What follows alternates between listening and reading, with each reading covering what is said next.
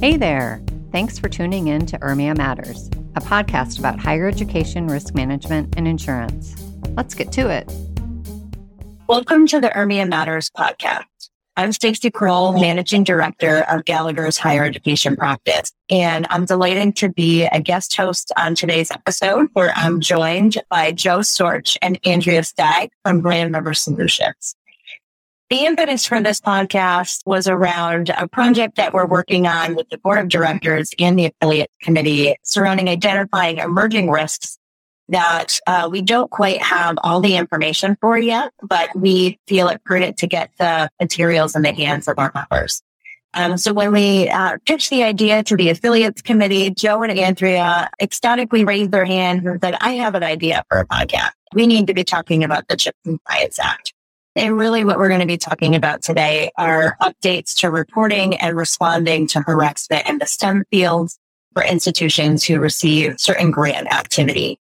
So Joe, Andrea, tell us a little bit more about why this is important and why we're doing an URMIA Matters podcast on it. Well, excellent. Thank you, Stacey, and thank you to Michelle and Rachel and to the whole group for inviting us. What a pleasure it is to be with you. It's interesting to talk about this as an emerging risk because, of course, sexual harassment, sexual and interpersonal violence are long time things that we have been addressing both inside and outside of education, inside and outside of higher education. But we do have this very interesting new approach from Congress as part of the $52 billion CHIPS and Science Act of 2022. Congress spent about 10 pages providing higher education institutions with some additional information on actions that the government will take, programs that they will develop, reporting processes that they will develop, and indeed some potential funding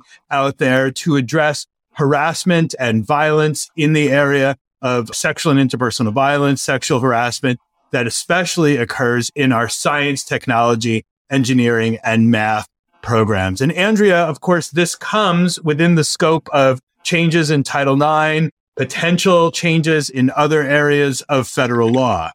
Yeah, and that's why the OSTP, the Office of Science and Technology Policy, which is a White House executive office, is tasked in this legislation with coordinating with specific other agencies and departments, including the Department of Education's Office for Civil Rights, about what they're going to be doing here. So, they're not doing it on their own. That would be a nightmare because we'd have different agencies writing their own rules at the same time, and that could conflict with each other or also be confusing because people might, not remember what's a may and what's a must and what's a Department of Ed thing and what's an OSTP thing. And that can be confusing, especially because not everyone will have to follow whatever comes out of, OSTP, because if you're not a grant recipient for one of these funding agencies, then you don't have to worry about those requirements. But if you are a recipient of federal funds for purposes of Title IX, you will have to comply. So not everyone is going to be dealing with both sets of rules, but if you have anyone on the campus that's receiving, grant funding from these agencies, then they'll want to keep an eye on this. And what I want to talk about, especially, Joe, this is something you and I were talking about when this first came out, is how needed this legislation was, because each agency was sort of doing their own thing as far as, I think, the best intentions, right? So we want to make sure we're not giving this money to, a department or to an individual researcher who is committing harassment or violence. So we're going to ask the institution that's being funded to answer certain questions and attest, to report incidents that are reported to them. But you had sort of a different set of rules with, not enough staff probably to implement them. I would call up an agency when I was working out of college. I called up an agency and said, what do you mean by, for example, I said, what do you mean by discrimination, harassment complaint in the STEM field, related to the STEM field? Do you mean that the faculty, it's related to faculty who teach STEM classes? Do you mean that it's students who have a STEM major, students who are in a STEM class when the incident occurred? What do you mean? What's the scope? And the person I called at the agency said, that's a really good question. I don't know. Right? So, you don't know and all you want to do is be in compliance, follow the rules. You don't want to be the reason, someone in risk management or counsel or sponsored programs doesn't want to be the reason why someone loses their funding. But you want to answer accurately. And you can't answer accurately if you don't understand what they're asking. And all of these disparate instructions and rules weren't helping anybody. So let's talk about that more, Joe. Yeah. So over the last half decade, NSF, NIH, and NASA had each done a separate rulemaking or publication process asking institutions to report slightly different things, right? And in general, putting them all together, they wanted reports of certain negative activity that occurred generally by leadership on a grant. So a principal investigator. And for those who are not in the sponsored programs lingo, the principal investigator is the person whose name is on the grant, right? They are the chief or the head of that grant, even though they may report to many other people on the college campus. They're the ones who sign off. Their name is the one that's on the line. Or a co-principal investigator. Often you'll have multiple principal investigators. And in certain cases, other grant leadership, whatever that means, right? And so the worry that I always had from the risk management perspective is that this would happen too rarely for most institutions to do the right thing. And that's sort of a weird thing to say. But what I mean by that is if something happens all the time, it happens monthly, it happens weekly, we get into a groove. When somebody starts, we say, oh, remember, this is about to happen. It's going to happen 10 more times this year. This is what you do. This is what you do. This is what you do. For an institution that might have dozens or a handful of folks who are sponsored program employees who might have just a few grants for which they have principal investigators, this might happen once a decade or less. And the risk is that because it happens so rarely, we won't know what to do, or we won't remember what to do from that training we had back in 2018 or 2020 when this happens in 2033, specifically that a principal investigator of a grant is accused of sexual harassment and it starts going through a process. So that was always my fear, and especially compounded by the fact that different agencies were coming on at different times and putting in their own process. So one of the principal things that the CHIPS and Science Act did, Andrea, is to say, hey, listen, OSTP and a couple of allied agencies, including the Department of Education, come up with a single portal, a single standard, a single reporting regime so that institutions are not reporting inconsistently on different timelines, reporting on different groups of people, reporting on different types of violations. And I think you and I are generally fans of efficiency.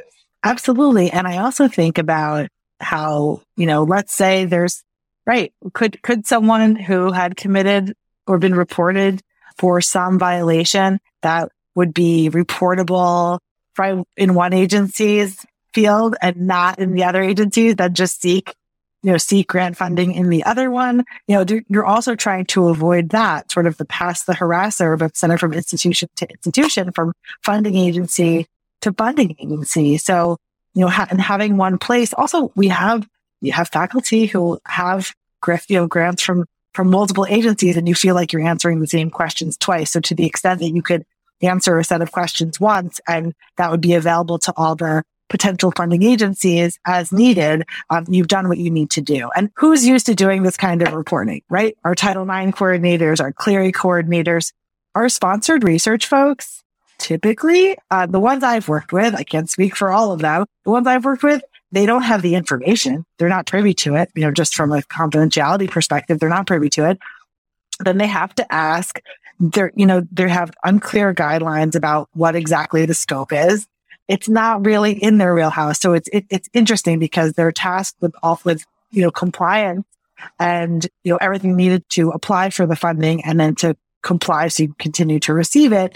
But then, this is sort of a weird territory for them. And so, Joe, I have a quick question, Joe and Andrea. So you mentioned that the sponsored research offices don't necessarily know what to do with this information or how to execute the compliance requirements, which I think that's probably a pretty fair statement. You've been doing consulting in Title IX for a number of years. How do you feel the Title IX coordinators understand CHIPS Act? Do you feel that there's still a level of awareness among our Title IX officers? Is that needed in this space? So I'll be honest, there's been almost no coverage of the CHIPS Act. My guess is that this podcast will be the first time most folks are hearing. My hope is that our risk manager and insurance colleagues send this on to the Title IX coordinator and say, have you heard about this? We put together a blog post, laying out the different elements of it. But there's been no real talk about it in the higher ed press. And we're already almost to the first deadline by which OSTP has to do some research and some determination of other policies that apply. This whole thing is supposed to happen within a year. Now, we know that some of these federal deadlines sometimes get missed by agencies and the like, but X is supposed to happen in the first 90 days, the next 90 days, the third 90 days, and the like. So ostensibly, maybe 3/4 of a year from now, if all goes according to plan, we should be reporting through a new portal all of these types of violations. And there has been essentially no coverage. That's why we were so excited to have the kind invitation from IRMIA to talk about it. I'm sorry, Stacey. I was just going to say they need to know that this is happening, because again, you're going to have, members in schools and you tell my coordinators, you say, oh yeah, I get those requests for sponsored research all the time. As whatever grant, these deadlines come up, they ask me that set of questions and I know how to respond to it. But for the schools who don't do it often, it doesn't come up often. They don't have a lot of people with that funding or, whatever the reason is, it's just coming up. I think, people need the background. Like, why are you asking me? Why are you asking this? Right? Oh, it's a requirement of this grant that you answer these questions on some regular basis. Like, why? It's, I don't think our Title IX personnel have the background on it, even pre-CHIPS, right? And now post-CHIPS, they don't know what's coming, which what's coming is better than I think it's better than what we've had. But if you're not a place that has a lot of grant funding, I don't know that our Title IX personnel are aware. That's a great point. It sounds like I'm trying to think about what we can distill from this conversation to the benefit of our membership. It sounds like there's a recommendation coming out of this, and correct me if I'm wrong, but it sounds like there's a recommendation coming out of this of sending this podcast to your Title IX coordinators and your Office of Sponsored Research and kind of let them know that this risk is out there. And it also sounds like they have a little bit of a sigh of relief for some administrative efficiency, which we don't see very often in the compliance landscape. So perhaps we can even tie this compliance requirement up with the bottle and say, this is actually going to be easier for you to respond to federal requirements. Is that a fair assessment? Yeah, I think that's exactly right. And, efficiency is better, and more efficient reporting will get more honest and accurate information to the federal government, who provide higher education with billions of dollars in sponsored research every year, and understandably have some, want some information and questions back. But there are some real significant challenges that will remain with this. So among those, we might have a definition of harassment. We might have a definition of covered conduct. We might have a definition of covered personnel coming from the CHIPS Act, coming from OSTP, that differs from what we're currently working under in the 2020 Title IX final rule. It might differ from what we're going to be working under in a future Title IX regulations. It might differ from the Clery Act definitions. It might differ from what our human resources colleagues are used to implementing Title VII of the Civil Rights Act and implementing their state law. So the challenge is that we don't have a single definition coming out of the federal government, right? All those examples I just gave pretty much are from one government, right? And so that is going to be a bit of a challenge. And of course, challenges and inconsistencies in definitions present risks and present things that can fall through the cracks. And then all of a sudden we're looking at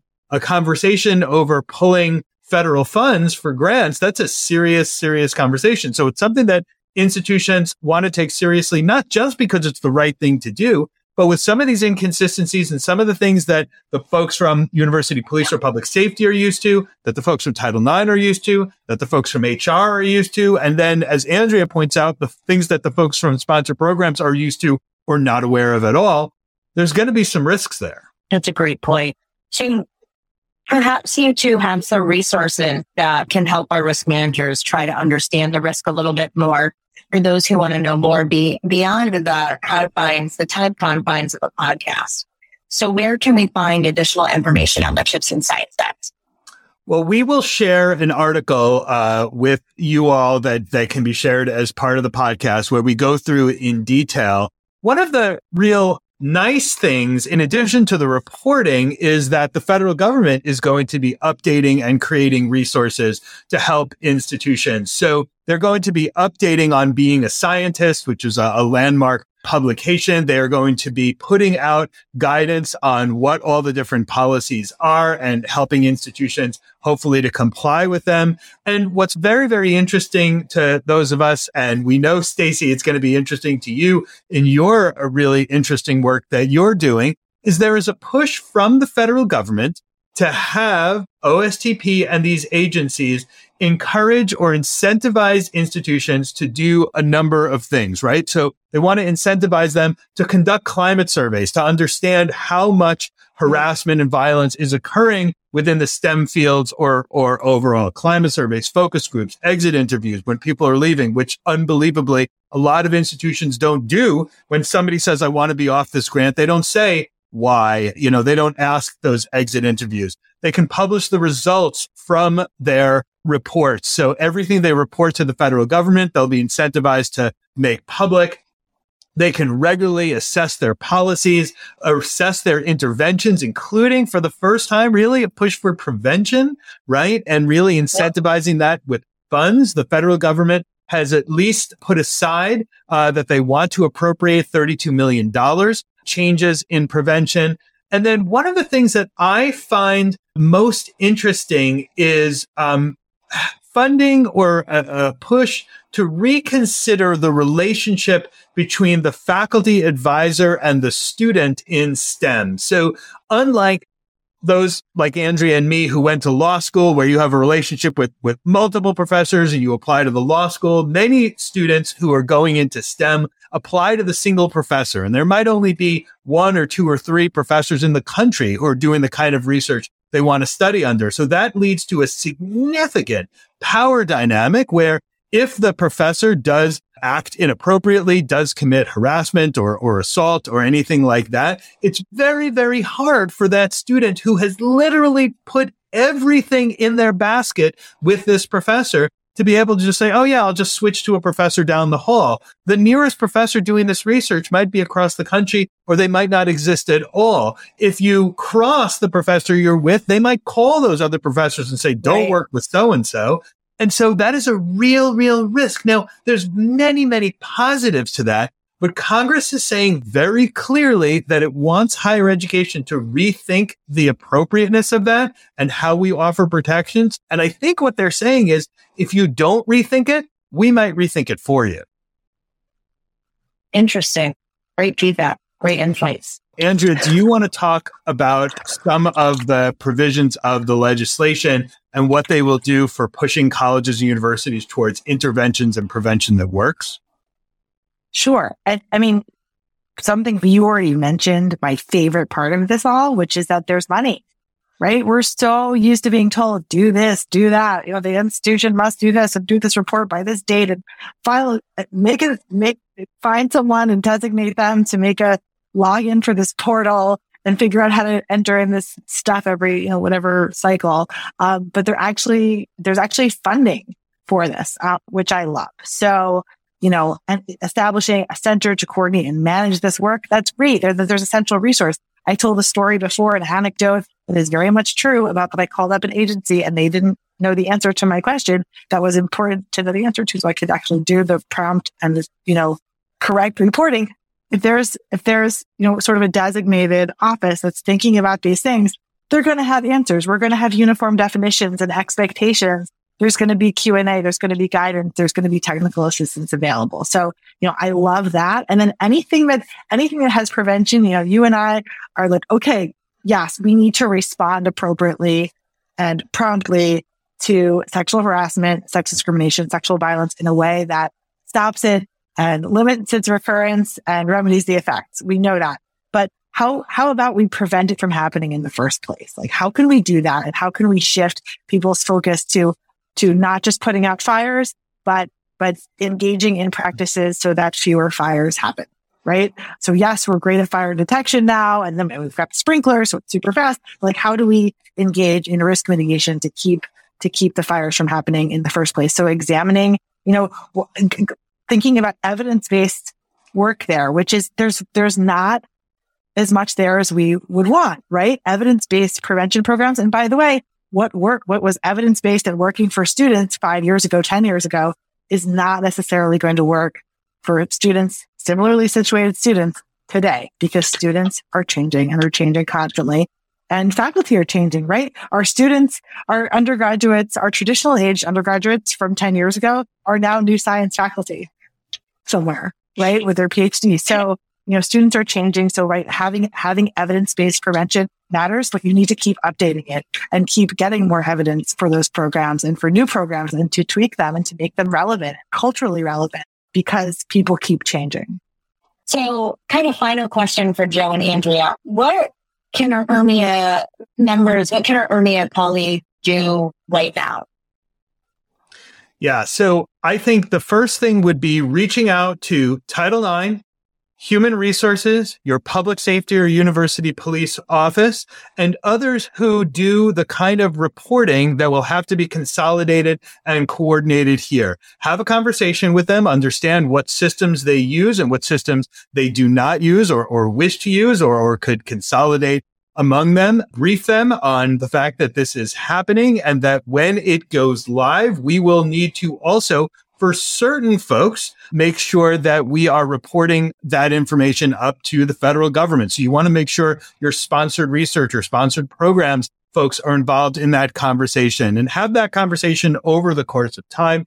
Read through the legislation. It's only 10 pages. It's fairly accessible. And then as the definitions come out, work to coordinate, because these incidents at most institutions, right? Not the places that are doing $1 billion, $500 million worth of research, but at most institutions that are doing hundreds of thousands or maybe millions of dollars of research, they're not going to come up every day. So when they do come up, hopefully never or rarely, you need to make sure that you have the processes in place to be able to address them, do the reporting, do all of the things you need to do. And then for our insurance colleagues, remember that many of you are asking for this data from higher education institutions as well. How can you conform your data requests, especially in the area of STEM, to the requests that are coming from the federal government? We don't know exactly what those are going to be yet, but when they are, so that we can get apples to apples data, apples to apples comparison, and not having folks creating multiple reports. Because again, from a risk perspective,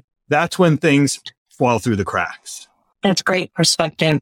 Joe, Andrea, thank you so much for being on the URMIA Matters podcast. And thank you for being a valued affiliate member of URMIA. This is another example of our Emerging Risk Project and how by partnering with our affiliate members, we're just able to add value to our institutional members. So thank you. For those listeners who are interested in seeing more or finding out more about the emerging risks information that we've published thus far, that can be found in the URMIA library. So thank you again and enjoy the rest of your day. You've been listening to URMIA Matters. You can find more information about URMIA at www.urmia.org. For more information about this episode, check out the show notes available to URMIA members in the URMIA Network Library.